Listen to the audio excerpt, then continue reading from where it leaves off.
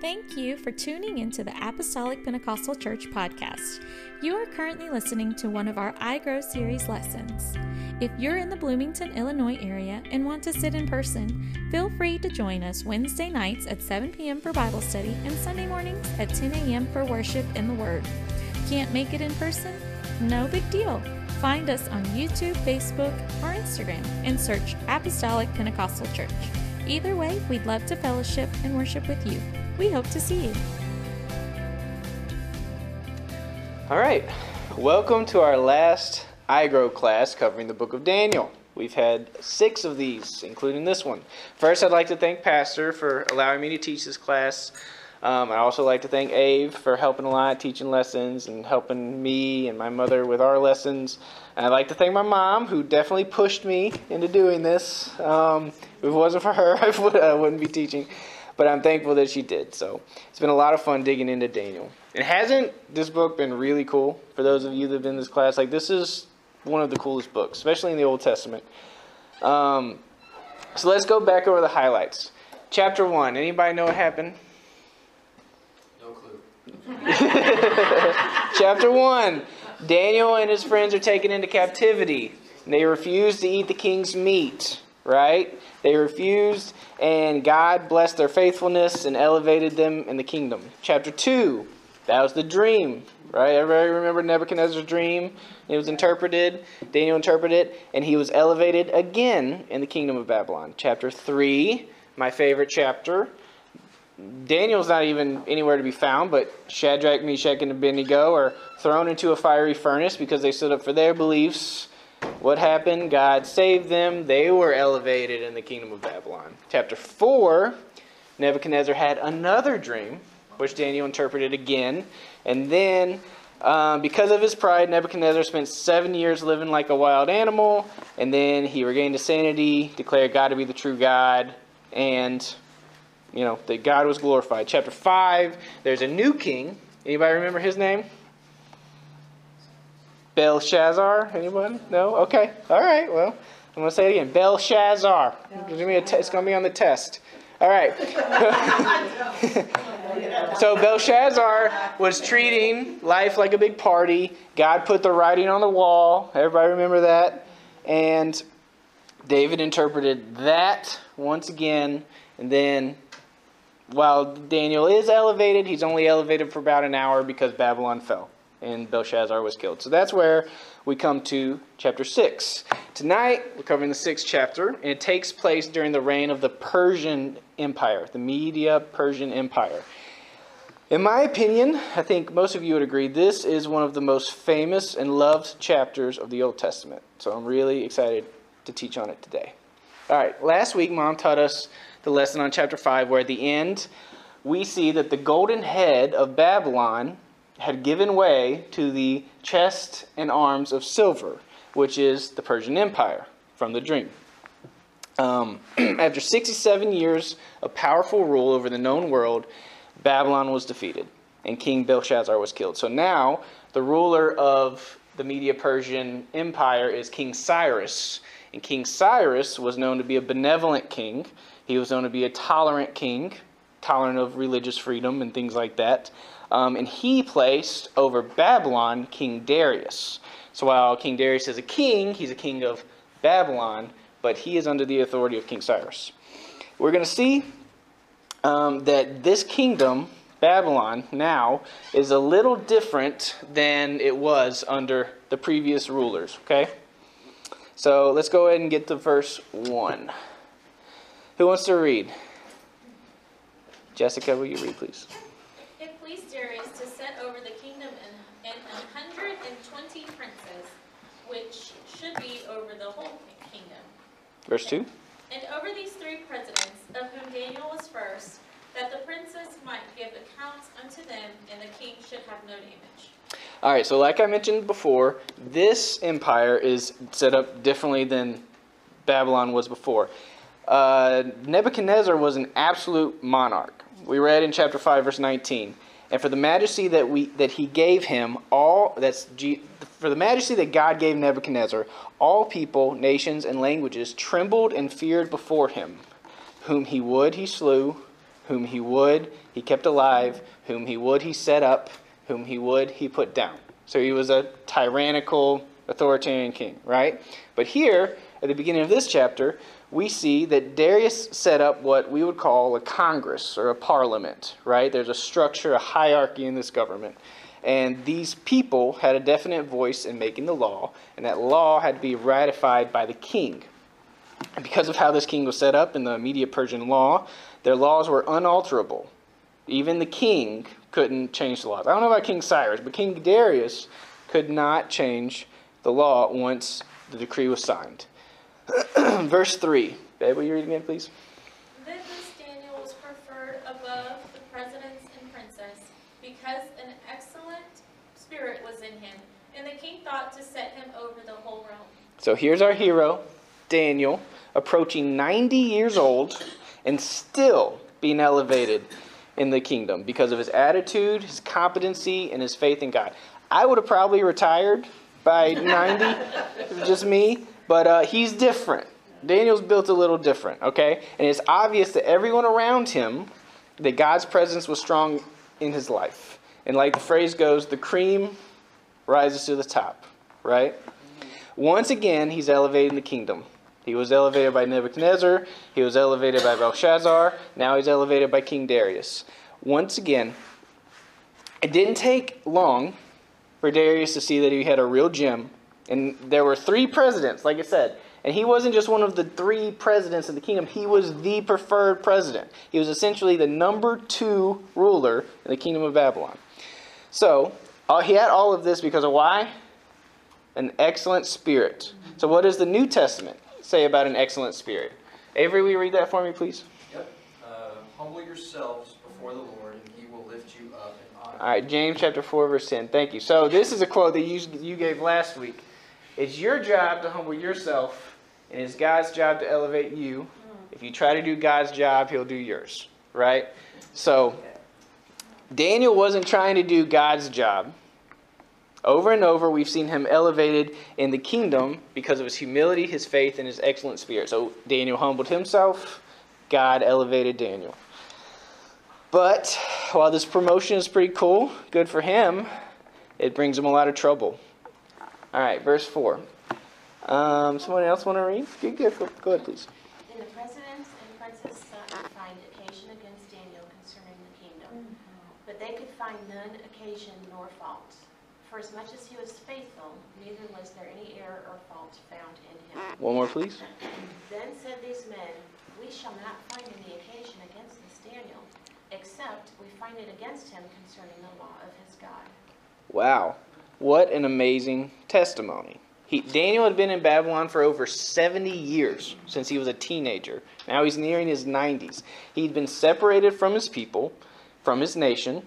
He'd been ruler in a land with plenty of sin and corruption, right? And yet, through all that, he was found completely blameless, not a fault. Not a single fault that they could find on him. So we're kind of in a similar situation, right? We're separated from our kingdom. This world is not our home, surrounded by sin and corruption, right? But yet, we have to be able to stand up and be blameless in the sight of our peers, in the sight of this land. All right. So Daniel is a good example of what Paul speaks about in Philippians chapter 2. Do everything without complaining and arguing, so that no one can criticize you. Live clean, innocent lives as children of God, shining like bright lights in a world full of crooked and perverse people. He might as well have just said, be like Daniel. Right? I mean, that's pretty much exactly what it's talking about. I want to be able to stand as guiltless and as blameless as Daniel when our day comes to be judged. All right. So I've always heard it talked about that these presidents and these princes, they were just jealous. Okay? They saw Daniel and they couldn't hold a flame to him, and they wanted him taken out because of their envy. There's a quote by Thomas Seasons that says, base envy withers at another's joy, and it hates that excellence that it cannot reach. It's a pretty good explanation of what envy is, right? They couldn't reach the excellence that Daniel had, and they had envy. We've seen numerous examples of similar jealousy and envy throughout the Bible. Can anybody name any Bible stories of jealousy? We can go back to the beginning. Cain and Abel. Cain and Abel. Pretty early. All right? It was jealousy has been around for a long time. Joseph's brothers sold him off into slavery in Egypt, right? Leah and Rachel. That's a lady jealousy. That's the craziest kind. King Saul's was jealous of David. And then we can even go to the New Testament, the Pharisees' jealousy of Jesus, right? It's quite a normal thing. Jealousy, envy. And while I do think it's true that jealousy had a large part to play in these men coming against Daniel, they wanted him gone. But I've also added a little more perspective to their reasoning here. Like we said, this kingdom's set up a little different, right? It's a hierarchy. Perhaps there's a little more room to move up, to advance your career, right? They knew they didn't necessarily want to take Daniel's spot, right? There was career seeking and there was corruption, as there always is in politics. But they knew that they wouldn't get away with their greed and their corruption while Daniel was around. They had money at stake. They were greedy, right? They couldn't get away with the sneaky, shady politics that they wanted to while Daniel was over them. So it wasn't just that they were jealous. Daniel was too honest and too competent at his job to let them get away with what they wanted to get away with. So what do? They try and take out the guy that's blocking their way to whatever they want to do. And once they realized that they couldn't take him out by normal means, because he actually did something wrong, they pulled out an old trick that is pretty relevant today. Before we get there, verse 6. Ebony? Then said these men, we shall not find any occasion against this Daniel, except we find it against him concerning the laws. All right, one more verse, please. And then these presidents and princes assembled together to the king, and thus unto him King Darius lived forever. All right, so they're already flattering him up, buttering him up a little. King Darius, live forever. All right, next verse. Me? Yes, please. All the presidents of the kingdom, the governors and the princes and the counselors and the captains have consulted together to establish a royal statute, and to make a firm decree in whosoever shall ask the petition of any god or man for 30 days, save of thee, O king, he shall be cast into the den. Yeah, y'all notice one thing I highlighted here. All the presidents, right? They said all the presidents of the kingdoms. There's only 3. All the presidents of the kingdom, the governors and the princes and the counselors. Is that true? Did they talk to Daniel? Did they get Daniel's approval on this? I don't think so. All right, so we've already got we've got some buttering up, we've got some flattery, and we've got some dishonesty. All right, next verse, Ebony. Now, O king, establish the decree and sign the writing that it not be charged according to the law of the Medes and the Persians, which altereth not. And one more, please. Wherefore King Darius signed the writing and... All right, so they said, now, O king. So it kind of rushing them a little bit too. So they were flattering them, buttering them up, lying to them, and rushing them. All in the, don't think about it too much. Just sign this thing.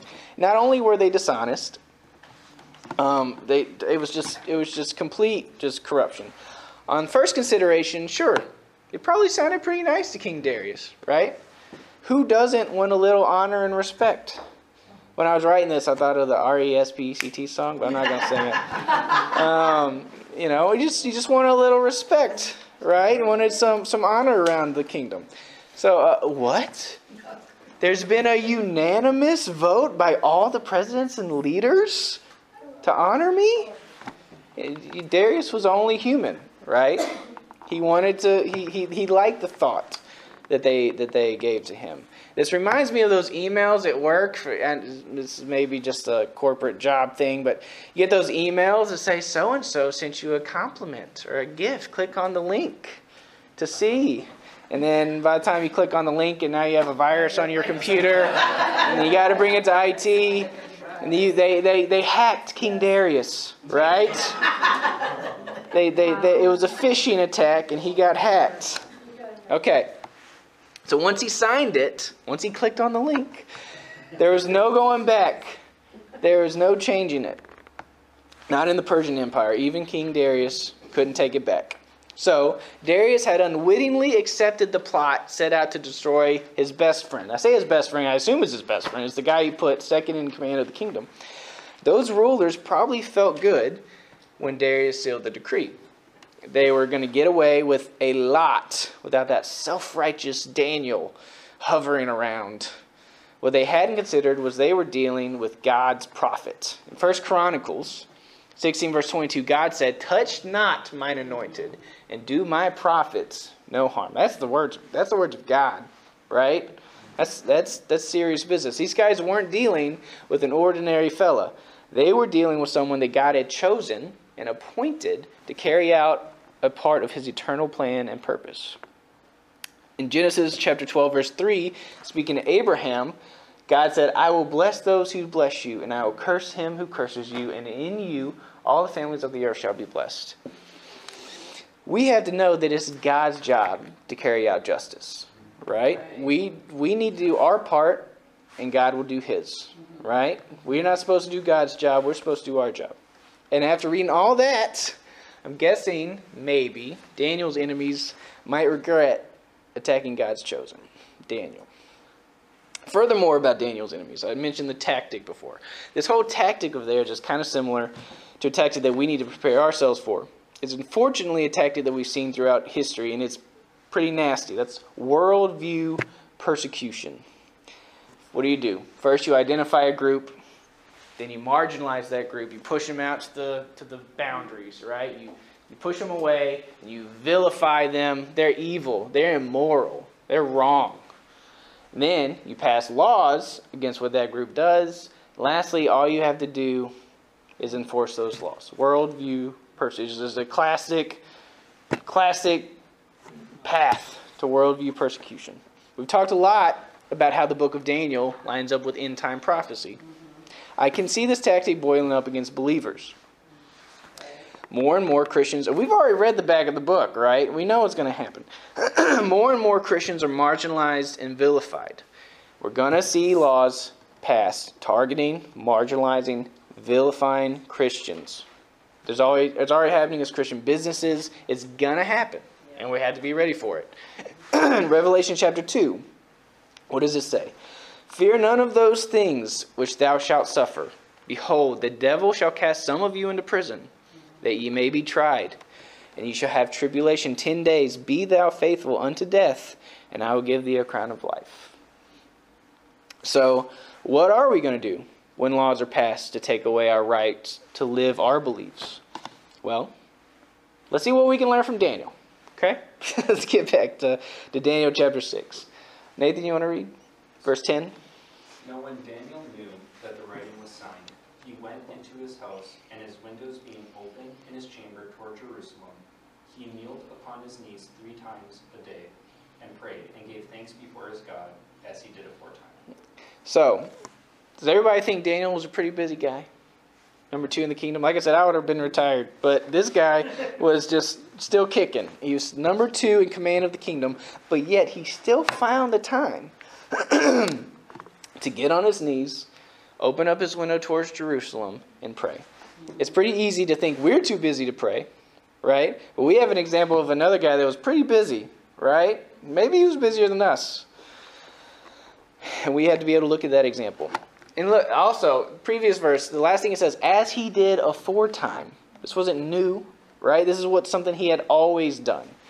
Daniel was doing, he was continuing the habits that he had learned in his younger days.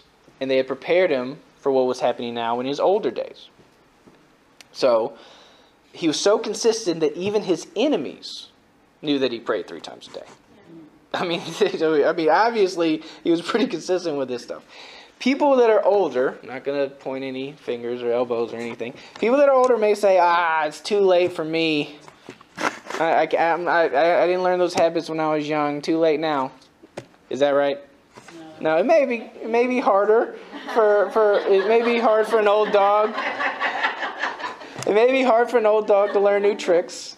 But we all need to get good godly habits in our lives. But younger people, the plea to you guys. I'm just looking anywhere. You younger people, I'm in the middle, so I'm in neither one.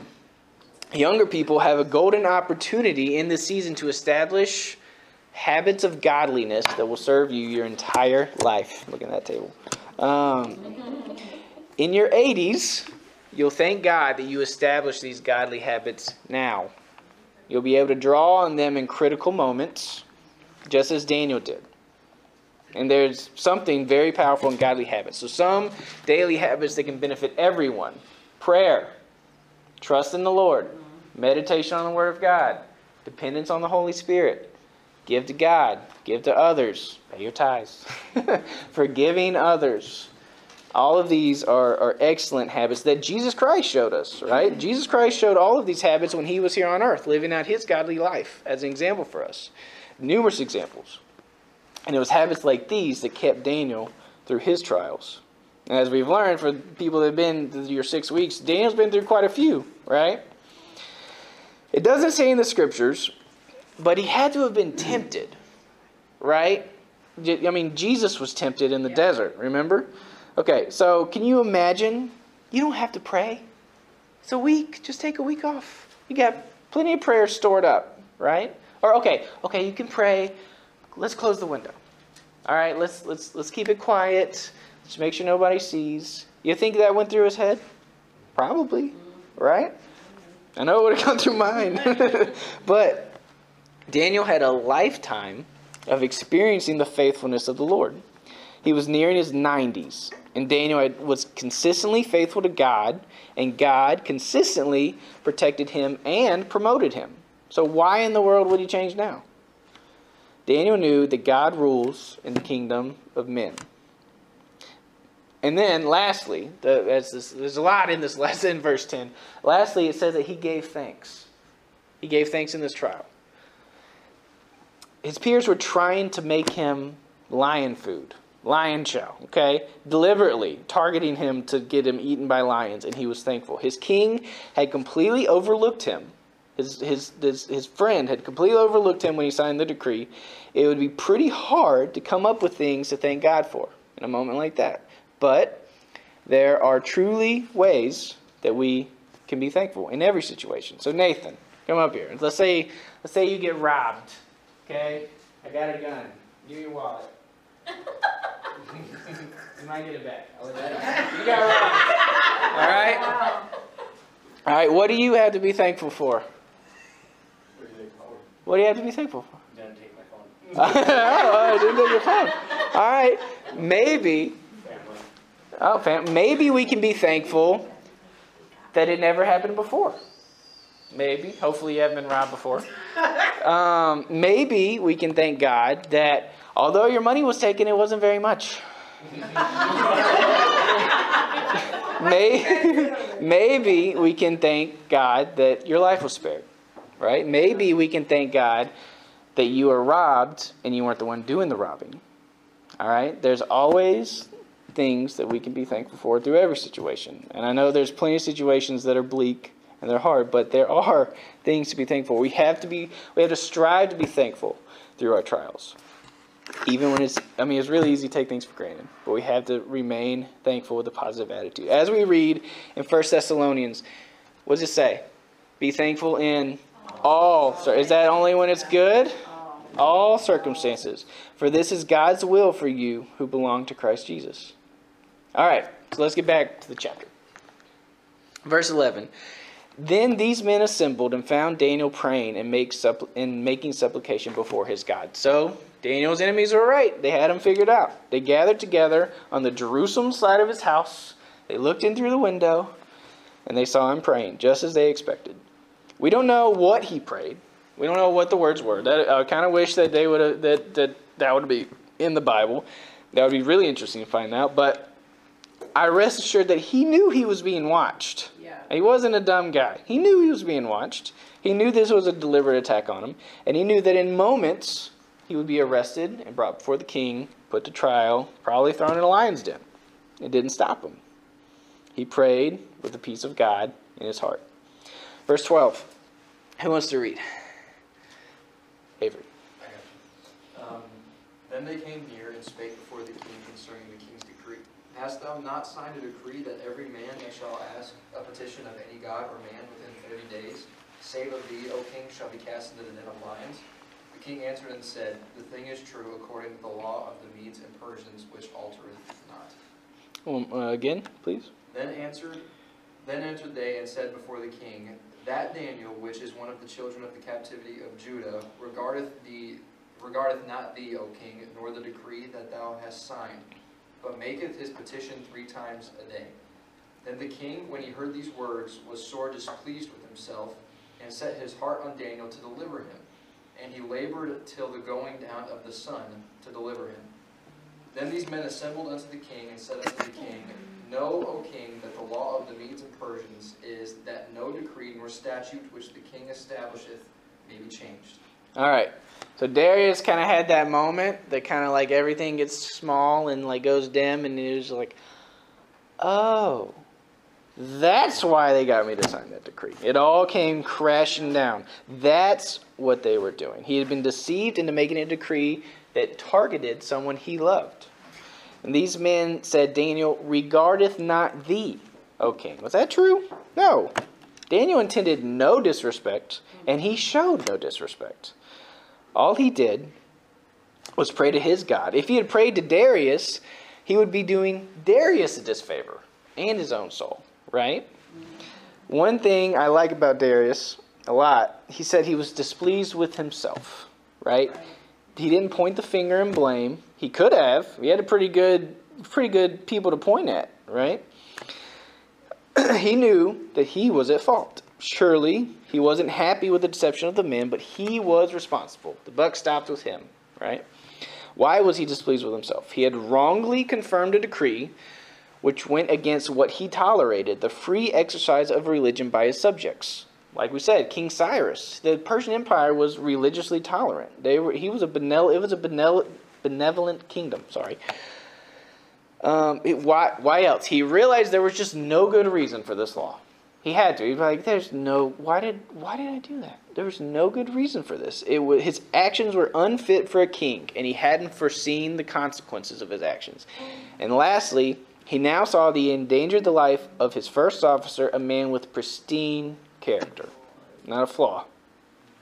Isn't it true that, like Darius, our foolish decisions can haunt us? Often, all we can do is pray and ask God to mercifully intervene when we make foolish mistakes. Maybe it's only me, but I know I make foolish mistakes, and unfortunately, sometimes they affect other people.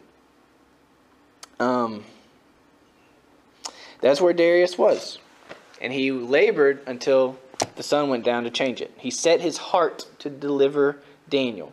We don't know exactly what he did, but I can imagine he went to all the presidents or the princes. He went to the people that made the law and the judges and whoever, and he tried to figure out any way that he could get Daniel out of the situation. And maybe he could have just said no. I don't know, but maybe he could have just said, no, I'm not punishing Daniel.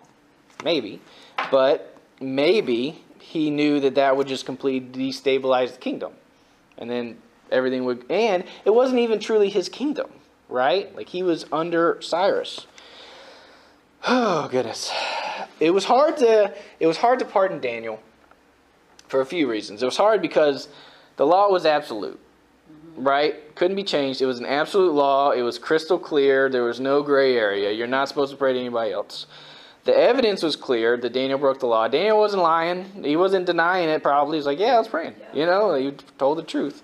And then the law couldn't be changed. So perhaps he knew that saving Daniel would just cause immense problems and would bring ruin to the kingdom. And maybe also he just felt like Daniel's God would protect him. All right, maybe. Verse 16. Who wants to read? Christina, you're a great reader. Okay. Then the king commanded, and they brought Daniel, and cast him into the den of lions. Now the king spake and said unto Daniel, Thy God whom thou servest continually, he will deliver thee. And a stone was brought and laid upon the mouth of the den, and the king sealed it with his own signet, and with the signet of his lords, that the purpose might not be changed concerning Daniel. One more, please. Then the king went to his palace and passed the night fasting.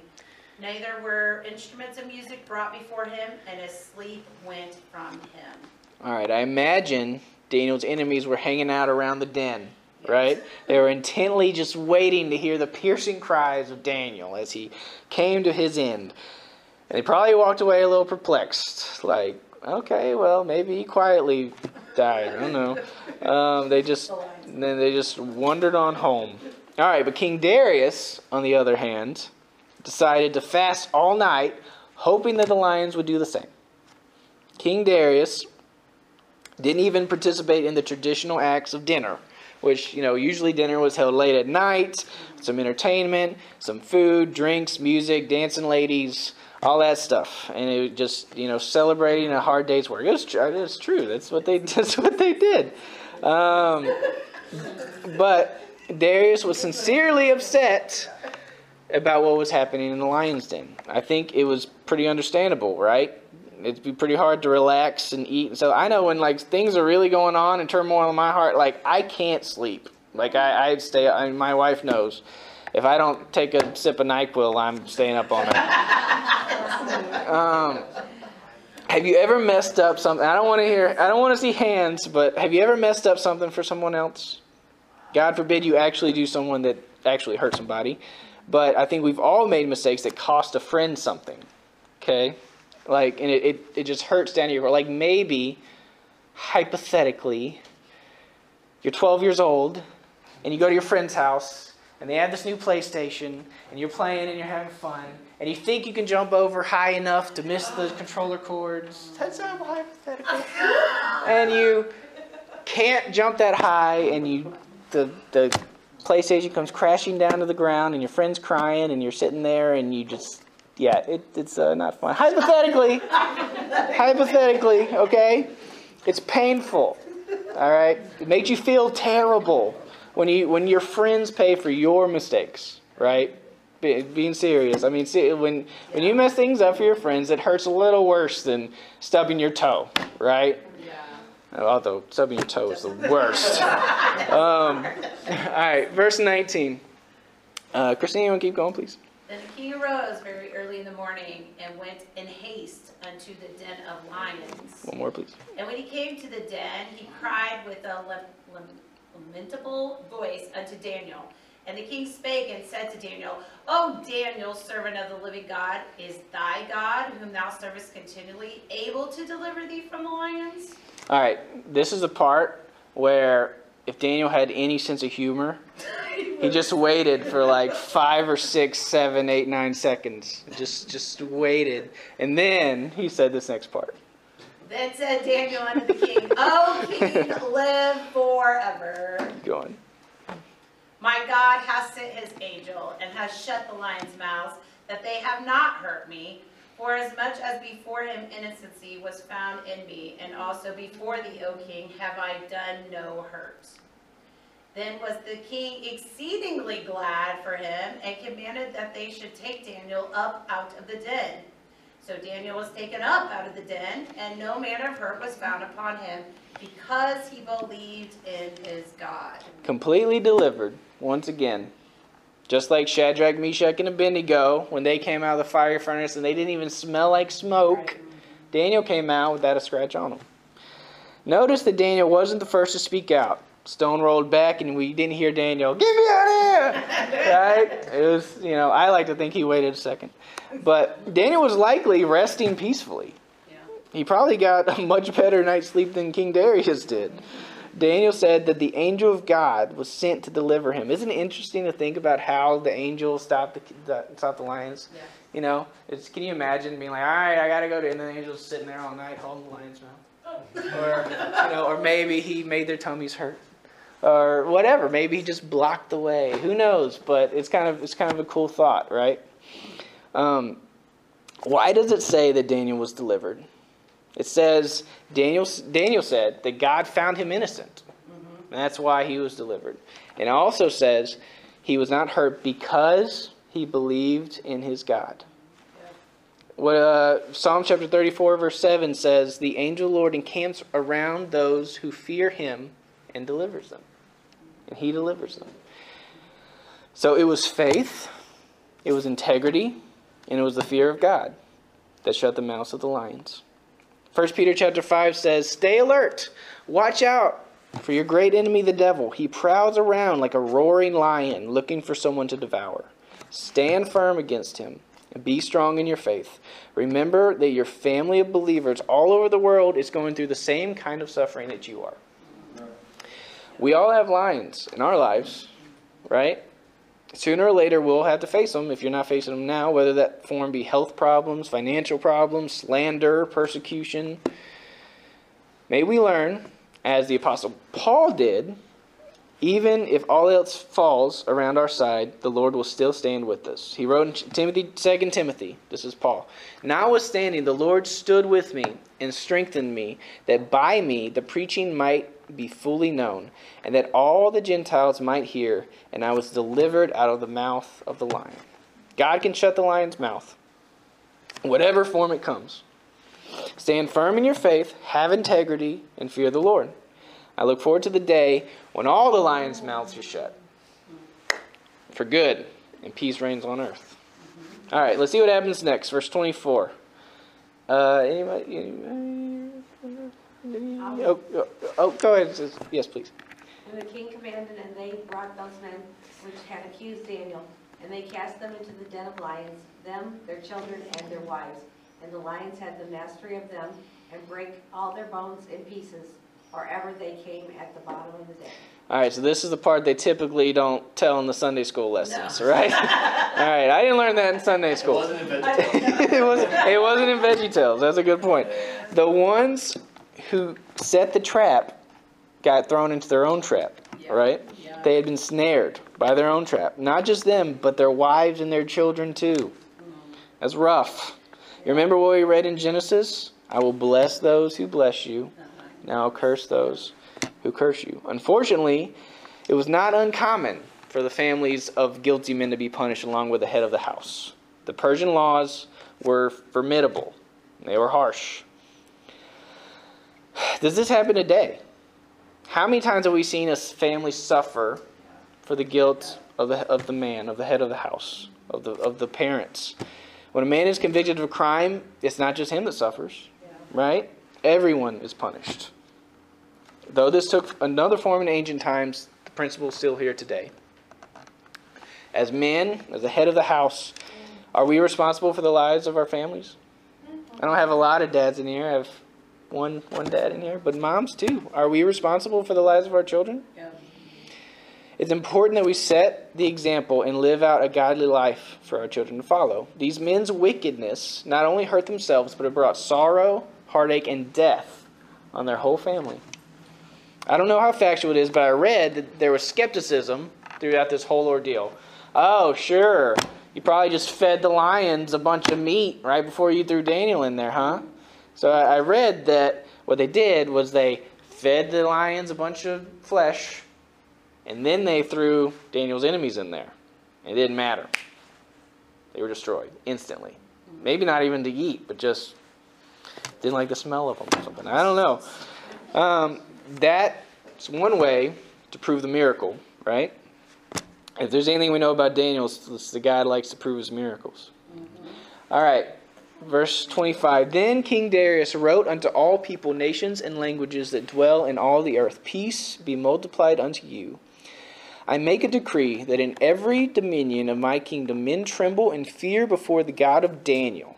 For he is the living God, and steadfast forever. And his kingdom, that which shall not be destroyed, and his dominion shall be even unto the end. He delivereth and rescueth, and he worketh signs and wonders in heaven and in earth, who had delivered Daniel from the power of the lions.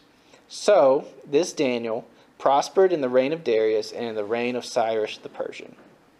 So Darius wrote a different law this time. It's a little different from the one that he signed at the beginning of the chapter, right? What did he learn about God? We talked a lot in previous chapters about what Nebuchadnezzar learned about God.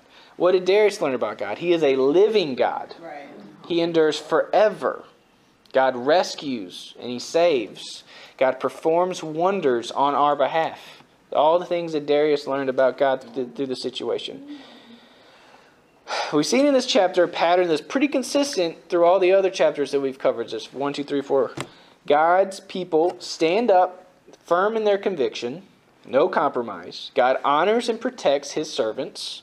The testimony of God makes the ungodly see and tell the testimony of God. In chapter 1, Daniel and his friends refused to eat the king's meat. What happened? Nebuchadnezzar saw the fruit of it. He glorified God. Chapter 2, Daniel boldly and wisely interpreted Nebuchadnezzar's dream that no one else could. What happened? The king honored God. Chapter 3, Shadrach, Meshach, and Abednego stood tall. God delivered them from the fiery furnace. Nebuchadnezzar gave glory to God. Chapter 4, Daniel told the king the hard truth. Nebuchadnezzar was humbled, gave honor to God. Over and over again. Don't we want people who do not believe this truth to see the greatness of God and proclaim the greatness themselves? That's truly what we want, right? It won't happen if we're weak in our own convictions, if we don't stand for God's truth despite the pressures of the world. We can't let the world mold us in its image instead of us living in God's way. When we stand firm in godly conviction with humility, I always put that tag on there, we can't be self-righteous, with humility, even when it costs us something, others will see and will be ministered unto. The next time you face persecution for your faith, don't be afraid.